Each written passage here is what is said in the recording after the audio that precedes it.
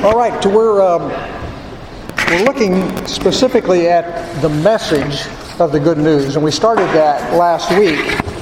And just to review, the first point there is that basically the gospel message includes 4 ingredients. And the first one is that the gospel message is a message about God.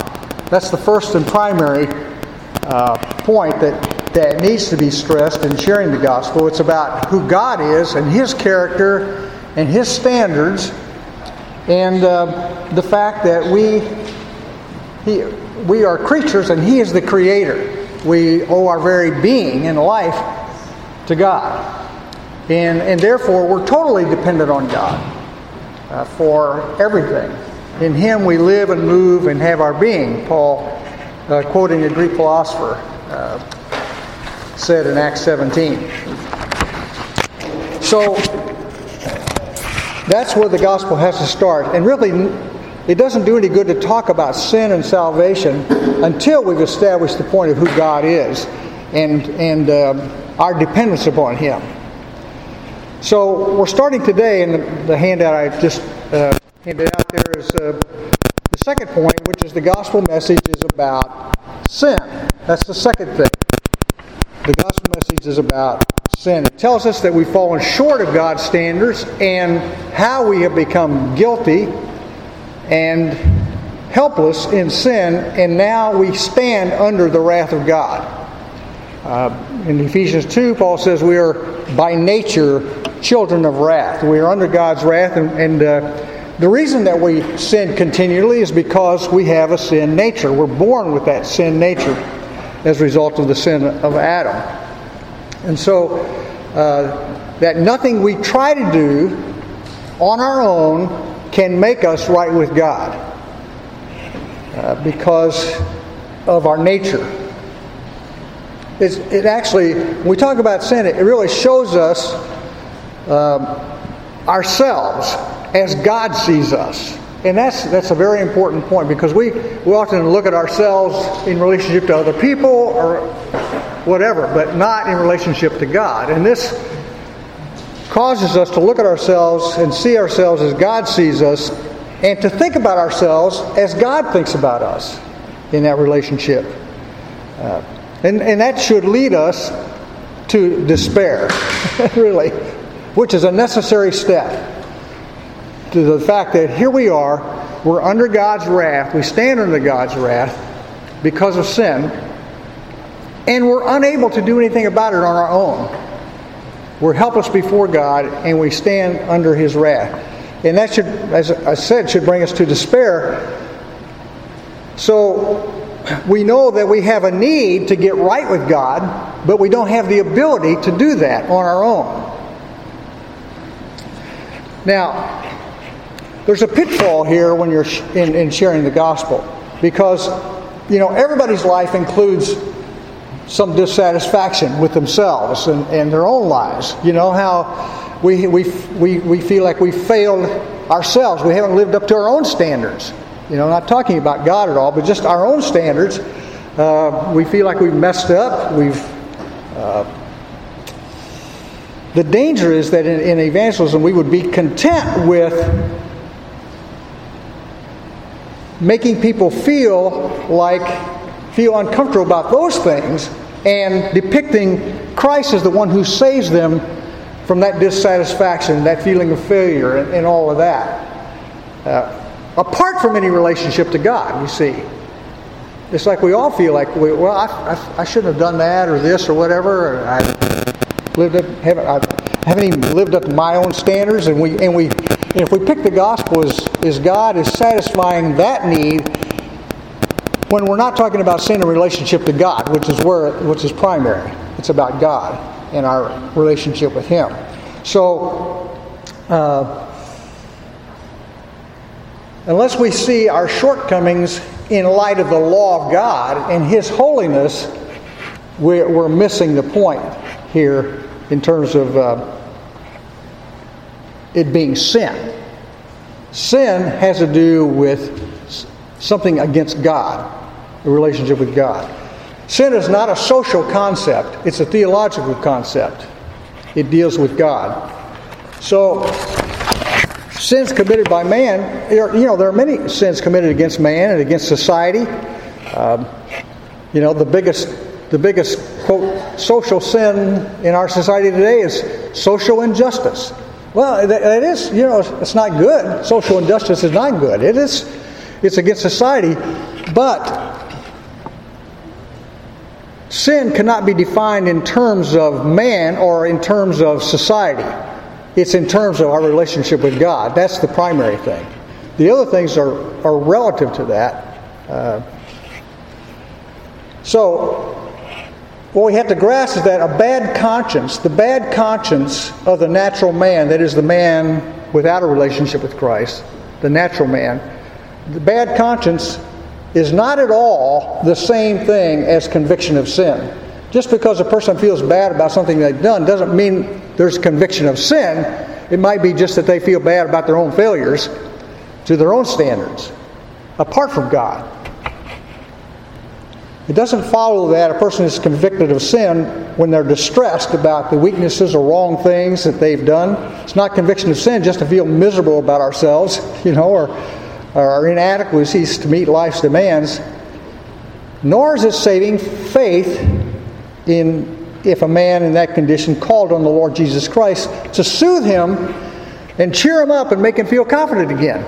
That's not saving faith. Nor would it be proclaiming the gospel if all we did was to present Christ in terms of a person's felt needs. Are you unhappy? You feel dissatisfied with your life? You fed up with yourself? You feel like you failed? You need a friend? Well, come to Jesus, and He'll satisfy all your needs. That's not the gospel, you see. It's sort of like it makes God like a fairy godmother or the super psychiatrist or something. So to proclaim sin does not mean to capitalize on people's felt frailties, which is the brainwasher's trick, to focus on those things. But to measure their lives by the holy law of God. That's what we're breaking. We're breaking God's law here. So to be convicted of sin means to realize that one has offended God. Sorry about that.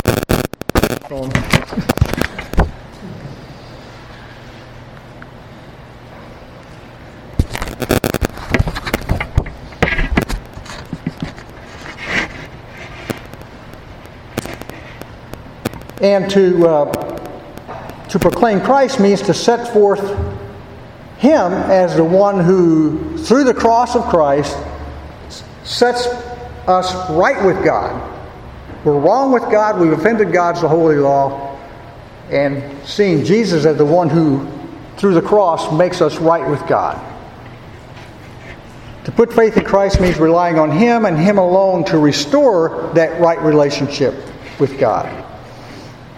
Now, it's true that the real Christ, the Christ of the Bible, who offers Himself to us as a Savior from sin and an advocate with God, does in fact give us peace and joy and moral strength and all of that. But that's a result of a restored relationship with God. Richard Niebuhr once made this quote: "According to liberalism, you have a God without wrath who brought men without sin into a kingdom without judgment through a Christ without a cross." That's liberalism. That's not what we're preaching. That's not the gospel. So, what are the signs of true conviction of sin? As distinct from, the mere hurt of a bad conscience or disgust with their life. Number one, conviction is essentially an awareness of a wrong relationship with God. A wrong relationship with God. It's the vertical relationship here that's the issue. The English word transgression we find a lot in both the Old Testament and New Testament. And transgression, the Hebrew word pesha, literally means a going away or a departure, or in the case of what we're talking about, primarily as rebellion. Rebellion against God and His authority. Now, we don't often think of sin in that way, but that's how the Bible describes transgression, the term transgression. Rebellion against God. It's the realization that one is actually in a relationship with God that spells only rejection and judgment because we rebelled against Him. Retribution and wrath. That's the relationship we're in, apart from Christ. For the present and the future. You know, someone, I remember sharing the gospel with a person, and they weren't ready to make a decision for Christ, and that's fine if the person's not ready, but they need to know that they're already in a decision at the time, right? They're under the wrath of God. That's where they are. They can't decide, am I going to be under the wrath of God, or am I going to be free from that wrath? No, you're already in one decision. So recognize that, it's a realization that the relationship is intolerable the way it is in the present situation, and that needs to be changed at whatever cost and on whatever terms. That's when you have a sense of true conviction. A person senses their situation with God and know that change needs to happen. So conviction of sin may center upon one's guilt before God, or uncleanness in His sight, or rebellion against Him, but is always the sense of a need to get right with God. That's conviction, when a person has a need to get right with God. Secondly, conviction of sin always includes conviction of sins, plural, sins. That is a sense of guilt for particular wrongs that you've done, that you can name them, wrongs that we've done in the sight of God, for which we need to turn to get rid of if we're going to be right with God. So we see in Isaiah chapter 6, when Isaiah is confronted with God, sees God, and the first thing he does is recognize that he is convicted specifically of sins of speech. I'm a man of unclean lips, he says. Zacchaeus, the tax collector, when he meets Jesus face to face, and he's convicted of sins of extortion, as a tax collector. So conviction of sins, plural, particular sins that we can name. The Greek word is hamartia, which means falling short of God's standard. And God's standard, of course, is the law. And the target, it actually goes back to the idea of a person shooting an arrow at a target and falling short of the target. The center of the target is perfection. And that's what God requires of all of us. Jesus said in the Sermon on the Mount, you must be perfect as your Heavenly Father is perfect. So none of us stack up to that.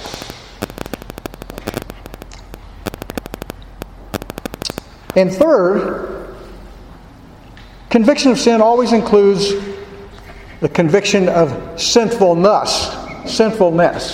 That is, a sense of our own complete corruption and perversity in God's sight. The biblical word is iniquity. It means to be corrupt. In fact, inside and twisted and crooked. In other words, it's the sense that we need a new heart. That's that conviction. We need a new heart because the problem is inside. And people over the centuries have come to discover this. People. Even Martin Luther, if I can just do all these hard things, I can get rid of sin. So he would go up these large number of steps up to the church on his knees, just making things as hard as he could for himself. Oftentimes the monks did this, self-flagellation and all that to get rid of sin. And Martin Luther discovered that, sin isn't out there, sin is in here. It's inside, And that's what we're talking about here. It's a recognition that we really need a new heart and a new birth, a moral recreation. Iniquity. So you have transgression, sin, and iniquity. Those three terms. The transgression really is seeing sin in terms of our relationship with God. We're rebels. Hamartia is seeing our sin in terms of God's law. We've fallen short. We're lawbreakers. And iniquity is seeing sin in terms of what it does to us, our relationship with ourselves. It corrupts us.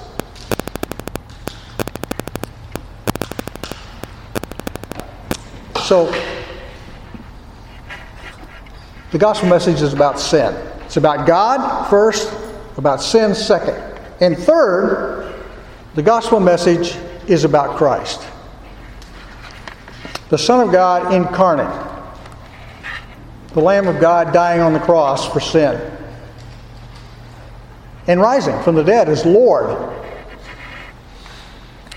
There are 2 points that need to be made about declaring this part of the message about Christ. The first is, we must not present the person of Christ apart from His saving work. Some suggested that all the evangelist needs to do is to paint a vivid word picture of the man of Galilee who went about doing good, and then assure the hearers that this Jesus is still alive and can help them in their troubles. Well, that's not the gospel. The truth is that you can't make sense of the historic figure of Jesus till you know about the incarnation, that He was God who came down in flesh, that He was made man to save sinners according to His Father's eternal purpose. It's understanding those things about who Jesus is. Nor can we make sense of His life till we know about the atonement. That He lived as a man so that He might die as a man for men. And His life, of course, He perfectly kept God's law. And therefore was able to be a substitute for us. Knowing about His passion, His murder under the Roman law, and His saving action in bearing sin, the world's sin. Nor can you tell on what terms to approach Him till you know about the resurrection, the ascension, and His reigning in heaven today as King, and lives even now to save to the uttermost those who acknowledge His lordship. These doctrines are essential to the gospel. So you can't present Christ apart from His saving work. You know, when in ordinary life, when you're introducing a person to somebody else, it's typical to say, this is so and so, and this is what he does, and this is his. He's married to so and so. He works at this place, telling a background about the person. Well, that's what we're doing when we're introducing Jesus to people. You're telling about His life and what it meant, what He's done. Now, there's a complementary point in number 2. We must not present the saving work of Christ apart from His person. That's the opposite problem. In other words, it's a concern to focus attention on the atoning death of Christ as the sole sufficient ground which sinners may be accepted by God, or with God, one might summon a person to faith in terms like this. Just believe that Jesus died for your sins. The effect of this gospel, this appeal, is to present the saving work of Christ in the past.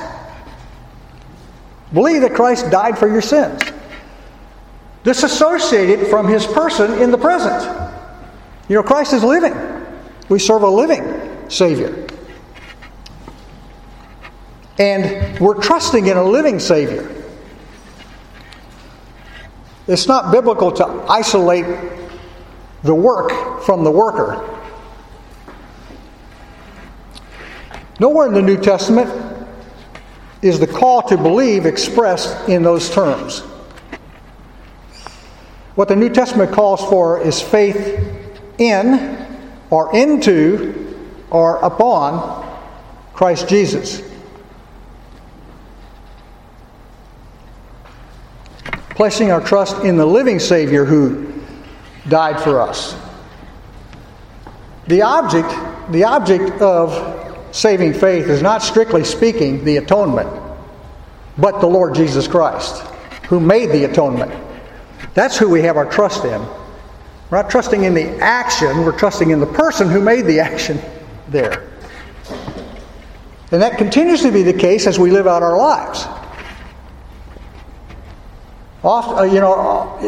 It's interesting how often when people share a testimony of coming to Christ, they go back to, I trusted Christ. I trusted, that Christ died for my sins back at such and such a date, whenever that was, that they maybe made a profession of faith or whatever. But the truth is, well, where are you now? I mean, is it an ongoing trust? Or are you just trusting in an event back then, of a decision you made back then? Or are you living that trust today, on a daily basis? So in presenting the gospel, we must not isolate the cross and its benefits from the Christ whose cross it was. Believe on the Lord Jesus Christ and you will be saved, Paul said to the Philippian jailer. Now, what has to be said about the cross when proclaiming the gospel is simply that Christ's death is the ground on which Christ's forgiveness is given. And that's all that has to be said. Christ's death on the cross is the ground of proclaiming the gospel. The question of the designed extent of the atonement is not an issue that needs to come up at all. So, for example, that the person says, believe that Christ died for your sins. Well, in fact, we don't know that exactly. We know that Christ died for sins. The fact is, the New Testament never calls on any person to repent on the ground that Christ died specifically and particularly for him. You don't see that kind of statement in the New Testament. The basis on which the New Testament invites sinners to put faith in Christ is simply that they need Him and He offers Himself to them as Savior. And those who receive Him are promised all the benefits that His death secured for His people. What is universal and all-inclusive in the New Testament is the invitation to faith and the promise of salvation for all who believe. And that's it. We present the gospel that Christ came to put away sin. He died for sin so that sins could be forgiven, taken away. And the only ground for that to happen is the death and resurrection of Jesus Christ. And again, what we said previously about sin and about the law and about God, all of that comes into play.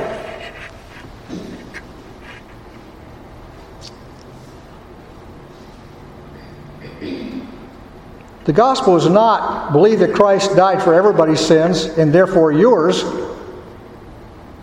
any more than it is to believe in the Lord Jesus Christ who died only for certain people's sins and perhaps not yours. You wouldn't say that.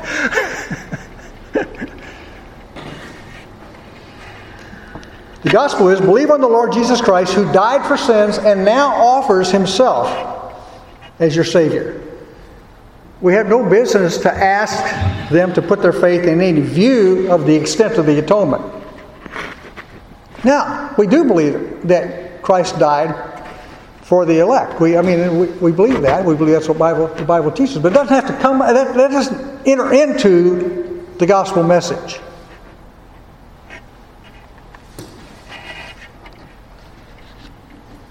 In fact, it's because that both John Wesley and George Whitefield grasped that idea that they could see themselves as brothers in evangelism, though they differed in their view of the atonement. We're not going to finish this sheet this morning, so bring it back with you next week. We come to the fourth ingredient of the gospel. We said there are 4 essential points to the gospel message. The first is the message is about God. Secondly, it's about sin. Thirdly, it's about Christ. And fourth, the gospel is a summons to repentance, to faith and repentance, or repentance and faith. All who hear the gospel are summoned by God to repent and believe. In Acts 17:30, Paul says this to the Athenians: God commands all men everywhere to repent. Repentance is actually a command of God. When asked by his hearers what they should do in order to work the works of God, Jesus replied, "This is the work of God, that you believe on him who has sent." So, though no other works will save you, the work that God requires is to believe on him who he has sent. And in 1 John 3:23 we read, this is his command, that we should believe on the name of his Son, Jesus Christ. So both repentance and faith are commands of God. He commands us to repent and believe. Therefore, unbelief and impenitence are serious sins. In Luke 13, Jesus was asked about the blood of the Galileans who were killed, and their blood, used as sacrifices. And then another one about the Tower of Siloam, who fell on some people and killed them. And Jesus said, "Do you think those people were worse sinners than anybody else?" He says, "No, I tell you, but unless you repent, you will all likewise perish." It's interesting how human nature it is that we want to change the subject to somebody else. Well, what about this guy? I'm not as bad as he is, kind of thing. So, you still fall short, right? You're still under the wrath of God. What about you? Don't worry about that guy. And that's what Jesus is talking about here. Look, unless you repent, you will likewise perish. In Acts 10:43, we read, "Through his name, whoever believes in him shall receive remission of sins." In John 3:16, "For God so loved the world that he gave his only begotten Son, that whoever believes in him should not perish but have everlasting life." Now, it needs to be said that faith is not just an optimistic feeling, any more than repentance is just being regretful or remorseful over something you've done. Faith and repentance are both acts of the whole person, and faith is more than just credence. Faith is essentially a casting and resting ourselves upon relying, basically totally relying upon Christ and His finished work on the cross. It's like a pond with ice on it. And you tell your friend, go ahead, walk out there. You think it'll hold you? Yeah, I think it'll hold me. Okay, walk out there. Well, I don't know. You see, it's more than a mental thing. It's like you have to actually rely on it by stepping out on it. That's what saving faith is. It's total reliance upon God. Repentance also is more than just sorrow for the past. Repentance is a change of mind and heart. It's actually to turn away from sin and go in the other direction to God. It's denying self and serving the Savior's King in self's place. So mere profession of faith without actually trusting, without actually walking out on the ice, or remorse without actually turning, doesn't save a person. It takes both the total reliance and the turn to God. You know, James says the demons also believe and tremble. But of course they're not saved. The sorrow of the world produces death, Paul says in 2 Corinthians 7:10. It's not true repentance. Just a couple other points about this. The demand is for faith as well as repentance. Both. It's not enough just to resolve to turn from sin and give up evil habits and try to put Christ's teaching into practice by being religious and doing all kinds of good works. People have tried that. It's sort of like a New Year's resolution. Okay, I'm going to do better this year. I'm going to make a real change in my life and change my diet and get more exercise and do all that. Well, first of all, most of the time people fail at that. But secondly, that in itself is not going to save you. People try to do that. In fact, Martin Luther tried to do that. That was his deal. He turned. He was going to change his life. Resolutions and morality and religiosity are not substitutes for faith. In fact, Martin Luther and John Wesley both had those moral resolutions before they came to faith in Christ. If there is to be faith, however, there must be a foundation of knowledge. A person must know of Christ and His cross and His promises. And we dealt with that earlier, a few weeks ago, on talking about that the message must be taught. There are things that people need to know, information. They must know about who Christ is and His work.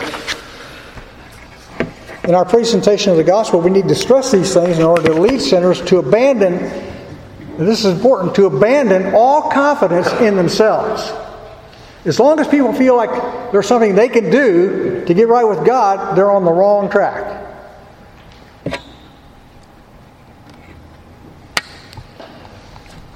But rather to trust completely in Christ and the power of His redeeming blood to give them acceptance with God. Nothing less than this is faith. And, we talk about those things in membership vows. We ask the questions. Second, the demand is for repentance as well as faith.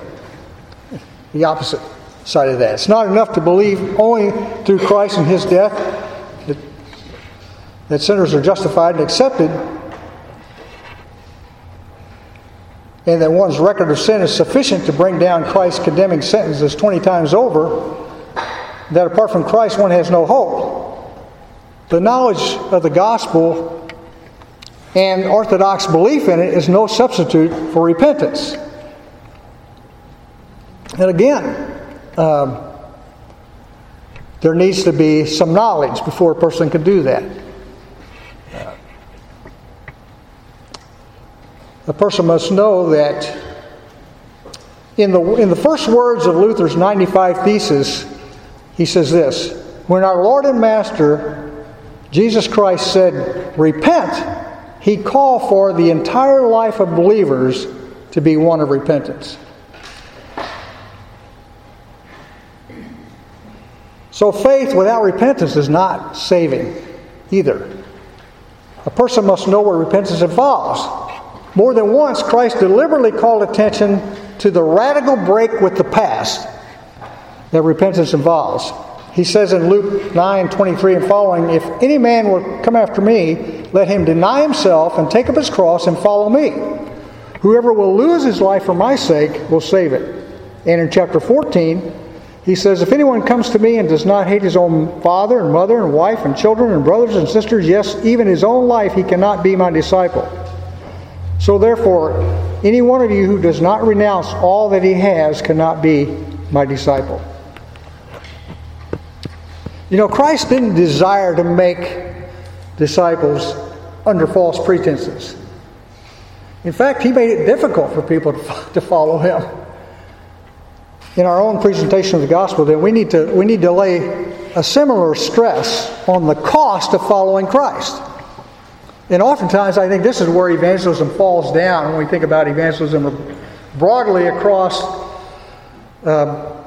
particularly big events like crusades or revivals, those kind of things, is that the Gospels tend to make it as easy as possible for a person to say yes to Christ. You know, and that's not the gospel. That's a false pretense. In honesty, we must not conceal the fact that free forgiveness, in one sense, will cost everything. We're serving a new master, no longer ourselves. At least we think it's ourselves. It's really the enemy that we're serving, but we think it's ourselves. We're serving a new master now. And there's a cost involved. And people need to see that up front, what this requires. It's a complete change of life for them. Otherwise, evangelism just becomes a confidence trick, basically. You know, there was a big church in Chicago back when I was in seminary called Willow Creek Community Church. Maybe some of you have heard of it. They had what they call seeker-sensitive services. And it was basically where they present the gospel. That was their Sunday morning service, the seeker-sensitive service. And it was to get people to make a decision for Christ. On Wednesday nights, they had what they call New Community. And that was for believers.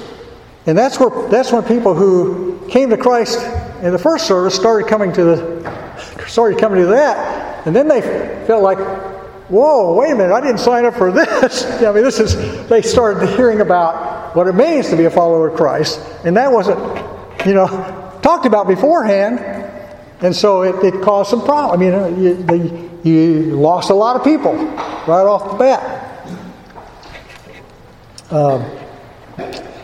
We need to make it clear what Christ requires of us, what the gospel really is. Where there's no realistic recognition of the real claims that Christ makes, there really can be no repentance and therefore no salvation.